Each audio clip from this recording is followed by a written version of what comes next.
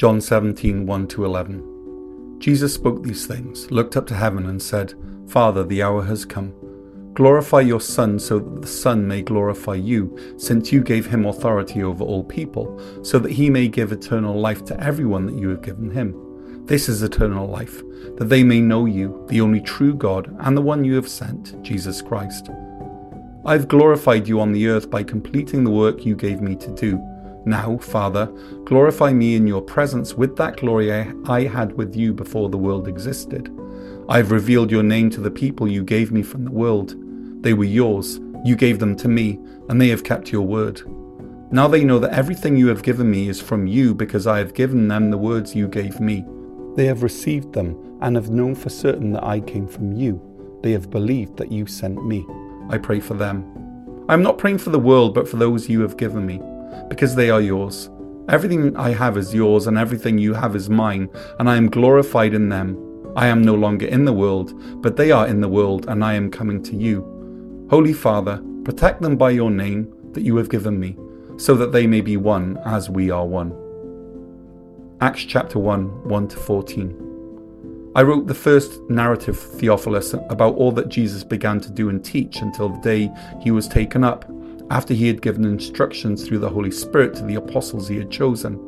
After he had suffered, he also presented himself alive to them by many convincing proofs, appearing to them over a period of 40 days and speaking about the kingdom of God. While he was with them, he commanded them not to leave Jerusalem, but to wait for the Father's promise, which he said, You have heard me speak about, for John baptized with water, but you will be baptized with the Holy Spirit in a few days. So when they had come together, they asked him, Lord, are you restoring the kingdom to Israel at this time? He said to them, It's not for you to know times or periods that the Father has set by his own authority, but you will receive power when the Holy Spirit has come on you, and you will be my witnesses in Jerusalem, in all Judea and Samaria, and to the ends of the earth. After he had said this, he was taken up as they were watching, and a cloud took him out of their sight. While he was going, they were gazing into heaven, and suddenly 2 men in white clothes stood by them. They said, Men of Galilee, why do you stand looking up into heaven? This same Jesus who had been taken from you into heaven will come in the same way that you have seen him going into heaven. Then they returned to Jerusalem from the Mount of Olives, which is near Jerusalem, a Sabbath day journey away. When they arrived, they went to the room upstairs where they had been staying. Peter, John, James, Andrew, Philip, Thomas, Bartholomew, Matthew, James the son of Alphaeus, Simon the Zealot, and Judas the son of James. They were all continually united in prayer, along with the women, including Mary, the mother of Jesus, and his brothers. All right, so we have a special treat this morning. Not only did you get me reading the scriptures to you, which is pretty exciting. As if you don't get to hear from me enough, now I'm reading the scripture. Yeah. Sorry, Stacey's out of a job. She's fired as of last week, so no, I'm only kidding. But our actual really exciting surprise, other than that Stacey is still working here, big relief, is that we actually have our missionary to Montreal, Sarah, here. Hi. Hello. Hello, good morning. And so I'd like to ask her a couple of questions first, and then she will be bringing the word of the Lord to us, unpacking some of that scripture that we have just read or heard being read, and she'll also be sharing some of her own story. So, Sarah, why don't you tell us who you're working with and what is your focus? For sure, yeah. So I work with Power to Change Students, which is a Christian organization that's on university and college campuses across Canada. We're actually an organization that's around the world under the different names, Crew or Agape in Europe. And our heart for ministry is helping students take their next steps towards Jesus. And that can look like helping a Christian student continue to walk with God as they go through university, or it could mean helping someone who's never heard about God learn and read the Bible for the first time. Marvelous. Yeah. And so how long have you been with Power to Change? So I've been with Power to Change I've been involved now actually 10 years total. First 5 years as a student, and now I've been actually it's 11. I've been now working with them for 6, 5 of which have been in Montreal. Okay, awesome. Yeah. So that's quite a long time. It's a long time, yeah. yeah. That's amazing. And for those who are maybe newer to Cornerstone, how far back do your roots or your connections go with this church? Yeah, I actually grew up attending Cornerstone. So this is where I was dedicated as a baby. I used to live just over in Vinyl Village or Meadowbrook, or maybe, I don't know if there's a fancier name for it now, but just down on Prince of Wales. Every time I say Vinyl Village, your mum... I know, and I don't remember what the name is. But yeah, just down the road on Prince of Wales. So I actually grew up in North Gore. I grew up going to all the local schools. I even stayed in Ottawa for university, and then in the last 6 years, I've moved away. But this is still very much a sense of home to me, and it's wonderful to see so many familiar faces and also so many new.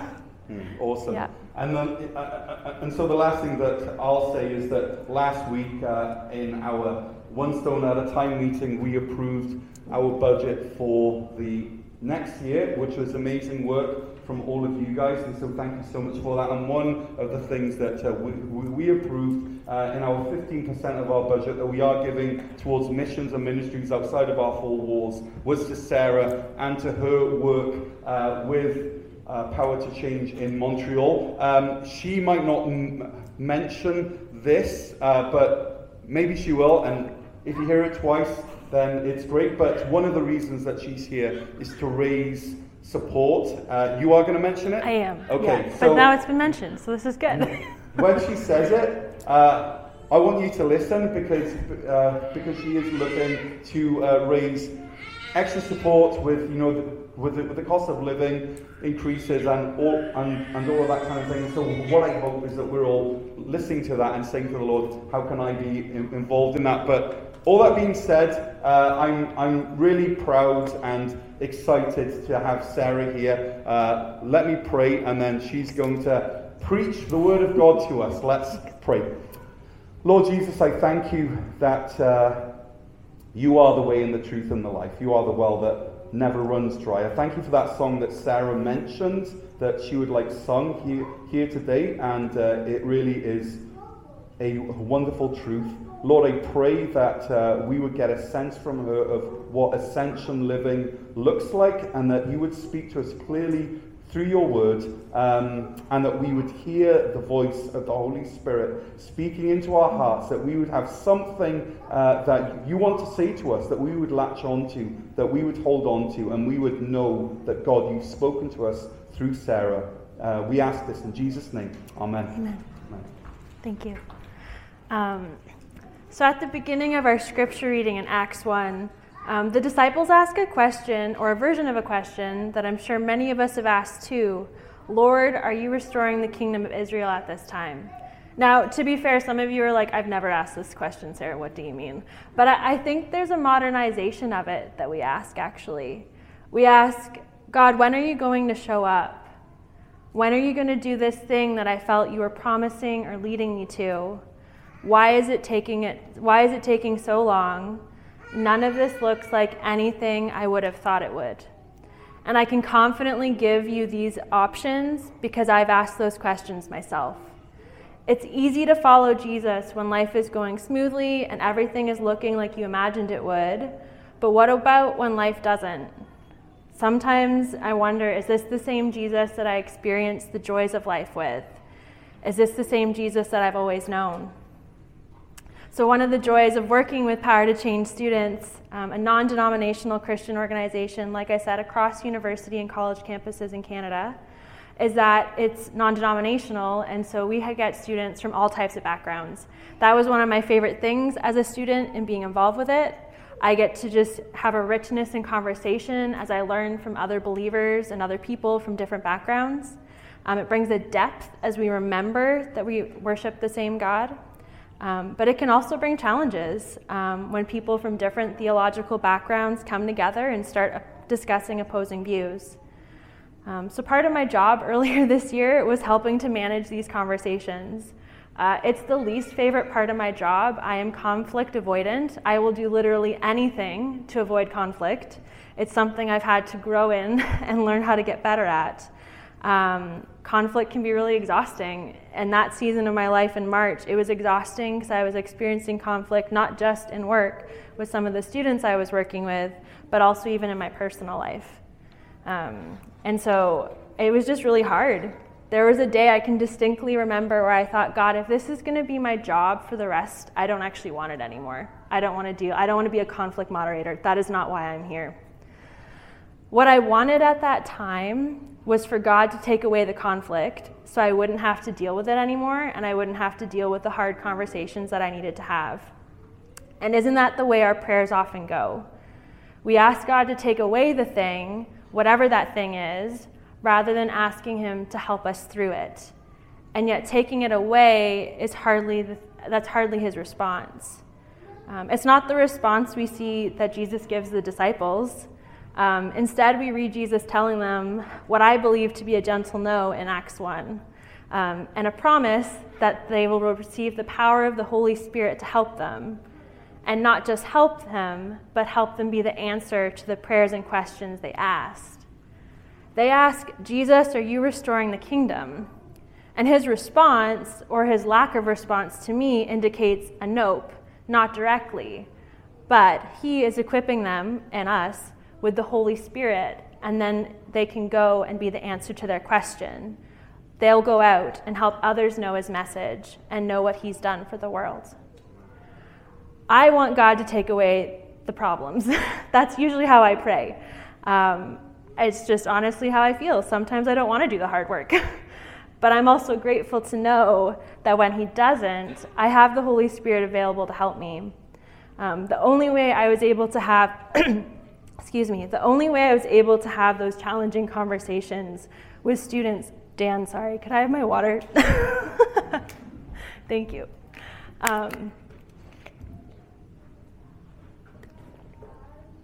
Sorry. The only way I was able to have those challenging conversations with students was thanks to the Spirit helping me know what to say and when to listen. And I say this as someone who does it imperfectly. I also say that I say this in a way that I didn't always get the ending that I wanted. I felt God's presence in those hard conversations I had with students of trying to help resolve conflict, talking to them, and yet actually both of them decided Power to Change wasn't a good fit for them, and they decided not to be involved anymore. And it made me sad, but I was okay with it as well, knowing that I can trust God with them. And so maybe the greatest miracle isn't that God changed the circumstances I was in, nor that I got the outcome I wanted, which was that everything would be resolved and they'd stick around and it'd be great. But rather that he was there with me actually as I talked to them, that he equipped me, he walked with me, and helped me resolve what felt like an overwhelming situation and that felt to be too much. After Jesus ascends into heaven, we see that the disciples are a bit disoriented and at a loss. They're staring into space, confused about what's just happened, which is probably what I would have done too. Maybe wondering why Jesus didn't answer their questions fully. If you look at verse 11, there's a phrase in it that the two men say to him that I absolutely love. And the two men in white clothes say to them, this same Jesus,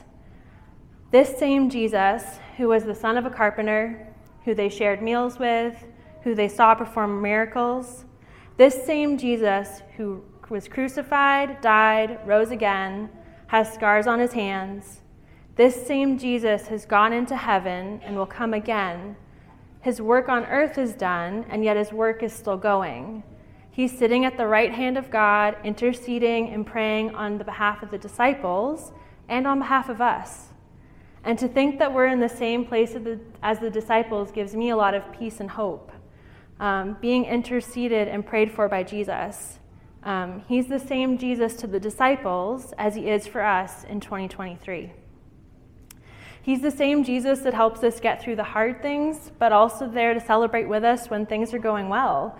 Some things that I've been celebrating with Jesus recently has been seeing the growth within Power to Change at Concordia, which is the university I work at in Montreal. I've been so encouraged to see the different ways students are taking steps towards Jesus. Like 2 students experiencing healing after having a poor experience with a previous church.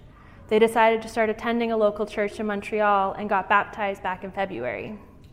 Or a student deciding to start reading the Bible for the first time and celebrating with him when he completed Genesis.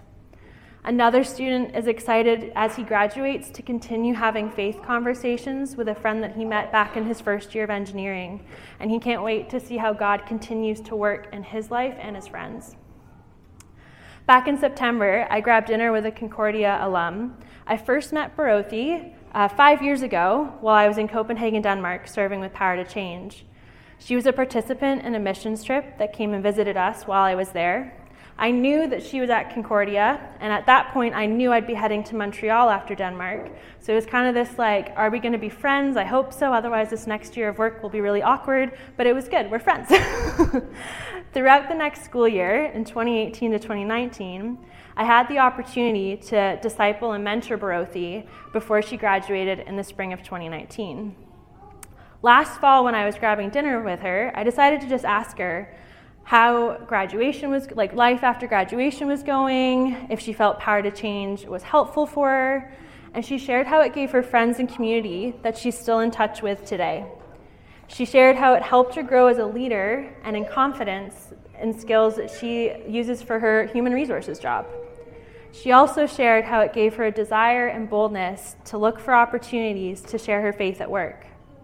Specifically, she shared how while as student leader, she remembered the team reading a book called God Space by Doug Pollock, which is a book that is meant to help create spaces or consider how you can create safer spaces for spiritual conversations to happen naturally. In the book, she remembered one of the chapters was about how you can't expect people to come to church. You need to go where they are comfortable to have conversations with them. A few months later, she was invited to go out with her work team to a thank-a set, or a happy hour. And while out with her team, someone asked her a question about Christianity, and she was able to have a spiritual conversation with them. She remembered the chapter of the book at that time and thought how easily she could have missed that opportunity if she had said no to going out with her team, and she would have missed out on having an opportunity to talk about faith with them. What I love about that story and what I love about working with university students and just all the little clippets of stories I shared is that it's so much more than helping them while at university. My hope and prayer is that there will be more stories like this of students learning, growing, while being involved with P2C and then also their local church, so that when they graduate, they'll continue walking with Jesus and helping others to know more about him too. It's the same Jesus in all these circumstances. It's the same Jesus that they're experiencing when they're a university student, when they're entering a workplace, when they're reading the Bible for the first time or experiencing healing from pain. Maybe it's that he remains the same, but our perception of him changes as we keep living life, just like the disciples' view of Jesus radically changed when he was no longer walking on earth with them. In verse 10 of Acts, as they were gazing into heaven, I imagine like it was them staring into space, trying to comprehend all that just happened. They've just witnessed a miracle, Jesus going up into heaven to be with his Father at his right hand. After witnessing something amazing, the disciples eventually walk back to Jerusalem from the Mount of Olives. It's described as a Sabbath stage journey, which is roughly an 800-meter walk. If you want, let's imagine it for a minute. So if you want, close your eyes. There's no obligation to close your eyes. However it helps you, though, picture this. If it's also helpful for you to picture an 800-meter walk, imagine walking from the North Gore Fire Station to Cornerstone. That's how long their walk was. So there's no phones, there's no music. All you have are your friends around you who just witnessed this wild event with you. What do you imagine that walk to be like? Would it be a silent walk? Would there be a sense of shock, awe? Do you think there would be a conversation happening? If so, what do you imagine being said? What are you feeling? What are you thinking? Feel free to open your eyes again. I personally imagine that there's a bit of silence, a strong feeling of disbelief, and probably some questions like, did we really just see that? And can you believe he left us again? I doubt the disciples expected Jesus to disappear in front of their eyes, and I doubt this was the answer they were expecting. What I especially love about this part of the passage, though, is that they don't immediately start to pray. They walk back first and have time to process, reflect, and get their feelings in check before they respond. And I just want to be clear, I'm not suggesting don't pray immediately over things. It's good to pray. It's good to pray and respond in prayer. God wants to know how we're feeling. He wants to know how we're doing. He also already knows those things, but he wants to hear it from us. But what I love about that part of the story is that maybe after something good or bad happens, we can extend ourselves grace to feel emotions before praying. Maybe we don't have to respond right away, and we can just take a second to collect our thoughts before we respond and know that God will love us whether we pray right away or in 5 seconds or 5 minutes. You'll notice that the disciples don't do this alone. They get together as a community, men and women joining together in prayer. I imagine responding to what Jesus just told them all together in a group. And one thing I notice about the whole story is just how important community is in it. The disciples are together as a group at the beginning of the story with Jesus, and they continue to be together and add more people when they are responding in prayer to what they've seen and heard. As I ponder my community and who all God has brought into my life, I want to take a moment to just say thank you. As Dan mentioned, you guys have been supporting me for 6 years now, and I'm so grateful for my Cornerstone family who continues to pray and give to what God is doing in the lives of university students. I wouldn't be here without your prayers, encouragement, and giving, and it's thanks to you as a community who have chosen to be on this journey with me. You're having an impact on the lives of university students, and they're getting the opportunity to experience the same Jesus that we have. You might have noticed in the pews, I have little comment cards. As Dan mentioned, I am in a season of raising support, of growing the community around me who pray and give towards the work that God does through me in Montreal. This summer, I'm trusting God to provide $1,700 in monthly support, $5,000 in one time, and more prayer partners who will continue to pray alongside me and the students I work with. Feel free to fill this in. You can leave it in the pew, and I'll collect them later. They also have a spot for prayer requests, you'll notice. You might remember at the beginning of this, I was talking about a story about conflict and how it was really overwhelming for me. And 100% the Holy Spirit was there and part of that circumstance and helped me. But I also pretty much sent a 911 email, not quite worded like that, but in essence it was. And I just asked my prayer team to pray for me because I was feeling really overwhelmed. I didn't really know what was happening. I just couldn't handle the life I was in that week. And just knowing I had people to pray for me just meant so much. And so I want to do the same to you. I want to be here to pray for you guys and to support you, even though I live 2 hours east of here. So even if you fill in nothing else, if you just want to leave a prayer request, I would love to be praying for you as I head back to Montreal tomorrow. We don't know what the apostles' prayer time looks like. We can only imagine. It's also not clear if the women were present when Jesus ascended into heaven or not. One reality I like to imagine, though, is maybe the role of those who weren't present for both the wonderful but also shocking ascension of Jesus was that they were able to pray for those who came back in disbelief. I can imagine those coming back were probably unsure of what to say or how to pray. I know that that's been my response when something happens unexpectedly. Maybe that's the role of the women present in the prayer meeting, to pray and be present with those that are hurting and unsure of all that what they saw and what it all means. Maybe they're there helping calm those who experience something crazy.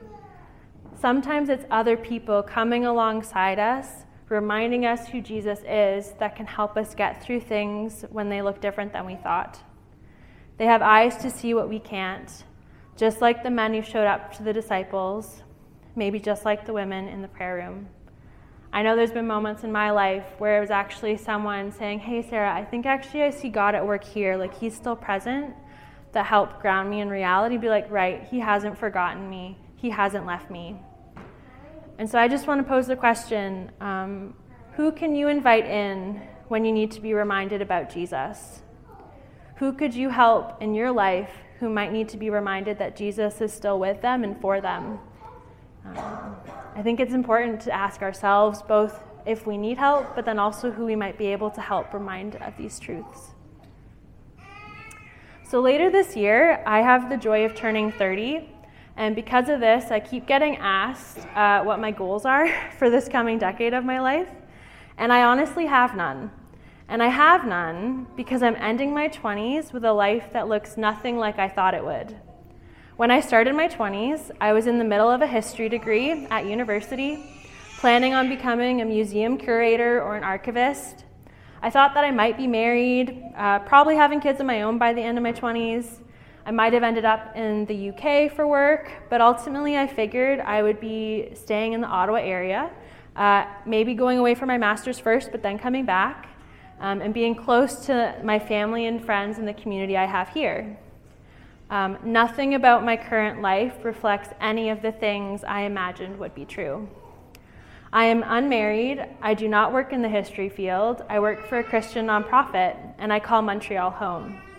And I just want to be clear, I love my life. I love my beautiful, cozy, ground floor St. Henry apartment. If you ever want to come to Montreal, don't have room for all of you, but you can still come. Can explore together. I have a black cat named Ivy that I love dearly. If you know the dragon from How to Train Your Dragon, she looks just like Toothless. I love the families and friends that I have, both with me in Montreal and those who live further away.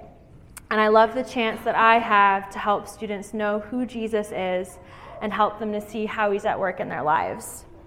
And while I'm grateful for what I have and the life that I have, one that I didn't even imagine would be a part of my future, I also grieve the one that I thought would be. And I'm recognizing that it's okay to grieve and to be sad that maybe life didn't turn out the way I thought it would. God's literally turned every expectation I had on its head, and I currently am hesitantly peering around the corner of my 30s, wondering, okay, God, what are you going to do? Is there any point in dreaming or hoping for what you might do in my 30s when my 20s look vastly different than what I thought they would? And I'm genuinely excited. I'm not like, oh, I'm turning 30. I'm like, no, I'm actually excited. Genuinely excited for my 30s. But I'm also actually bracing myself for what's to come.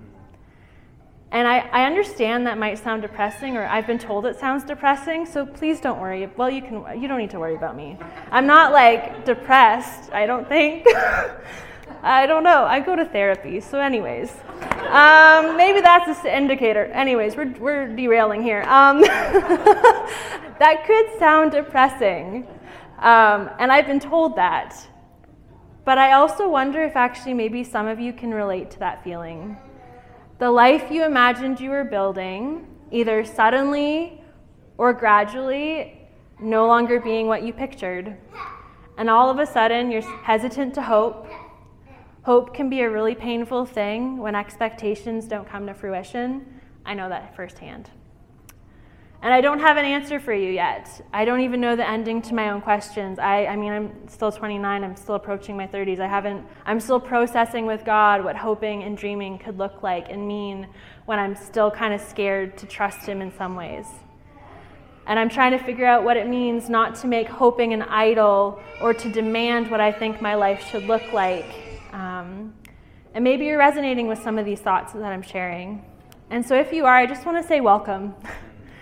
Welcome to the place of wondering what it means to hope when Jesus does the unexpected, like maybe not answer your question and suddenly go up in the sky.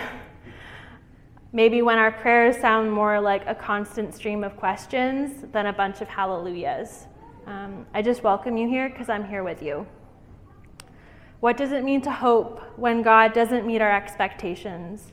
What does it mean to dream when we want to also walk with God and trust Him and obey Him, but know He's ultimately in control and could change absolutely everything? I honestly don't know. But what I do know is this. I know that the disciples asked these same types of questions like we saw at the beginning of Acts. None of them started their lives thinking they would end up in ministry. They were carpenters and fishermen and tax collectors, and yet when they encountered Jesus, Jesus radically changed the direction of their lives. And I appreciate knowing that the people that knew Jesus intimately, literally walked with Him on earth, personally knew Him while He was here, ask the same types of questions I'm prone to today. Because if they saw Jesus firsthand, I can be confident in knowing Jesus can handle the questions I wrestle with every day. I also know that this same Jesus that I've loved, and I said sometimes in my notes, but honestly often question, all throughout my 20s, is still here walking with me. That He's interceding on my behalf and will continue to be here as I wonder what could possibly mean to hope and dream for my future. I am filled with confidence that the Holy Spirit is here and is present to help me to continue to walk through both the joys and challenges of life. And I know that although my perception of Him might change as I grow and learn more about Him and I become more closer to Him, He's still the same Jesus. Always present, always loving, always caring, sitting at the right hand of God, continuing to pray and intercede on my behalf, and He's here for you too. And so, as we start to prepare to end our time together, I actually just want to create a space to just pause and reflect. I think it's really easy to kind of hear things, and maybe something resonated with you, and then we kind of just run along, and then that's it. But I actually want to just create a space for us just to sit with God and sit with maybe some of our hard questions. So if it's helpful for you, close your eyes so you aren't distracted, but it's not required. Maybe your posture of sitting could be a big indicator. So maybe if you're feeling like really tight, and maybe open your hands just in surrender. Maybe ground your feet on the floor. Just get in a comfy position. There will be some silence. Silence is okay. So as we enter this space of just reflecting and being with God, is there a place in your life where you're asking the question, when are you going to show up, God? None of this looks like anything I thought it would. Where are you when I'm feeling hopeless? Or is there a different question that you're asking right now? Just take a moment to think about it or those circumstances.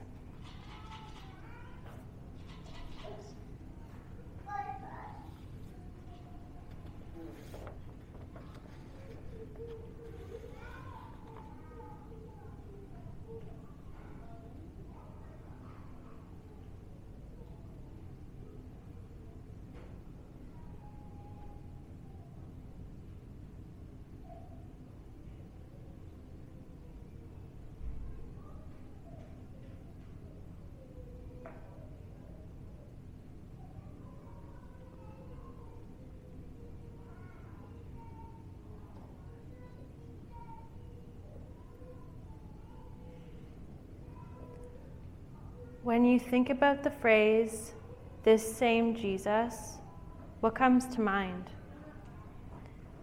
How do you need Jesus to remind you that He is still the same in your current questions and circumstances? What moments in your life are you reminded of that show Jesus' steadfastness and faithfulness to you? Just reflect on those for a few minutes.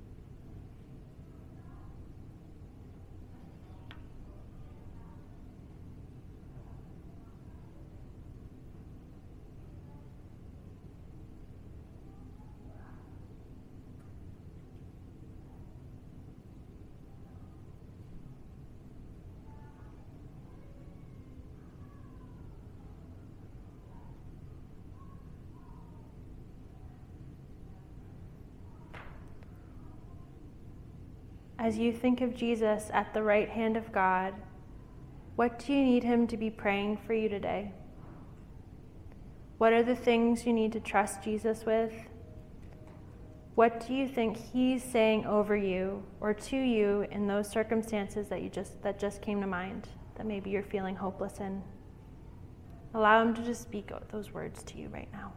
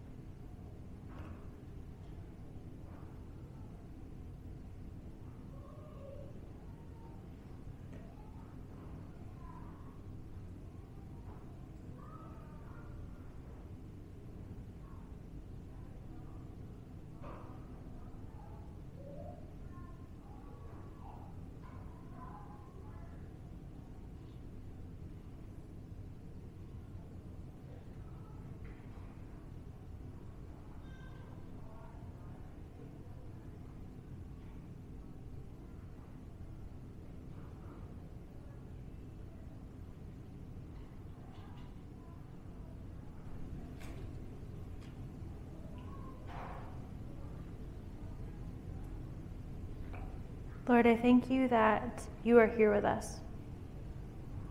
Lord, I thank you that Jesus is sitting at your right hand, interceding on our behalf. Lord, I thank you that you sent the Holy Spirit so that we aren't alone in the feelings that maybe we feel, in the areas of life where maybe we feel it's hopeless, where we're wanting you to take away a problem or a situation and you're not answering our questions. Lord, would you meet us there? In the places where we're asking hard questions, would we just have a greater sense of your Spirit, of how it is present and helping us through the hard things, whether it's a hard diagnosis or a hard conversation that needs to be happening, or conflict that you didn't see coming, or just generally just feeling that life is hard. God, I thank you that we have community around us. And Lord, I pray that we would feel that we can be confidently going to each other for prayer. And Lord, I pray that, you would just bring us your peace. Again, Lord, I just thank you that even though it felt weird or chaotic or unexpected, that you rising was the thing we needed. I just thank you that because of it, we have the Holy Spirit and we can abide in you. And Lord, that's what I pray as we continue with the rest of our Sunday. I pray that as we continue with the rest of our week, would we just dwell and abide in you. Amen.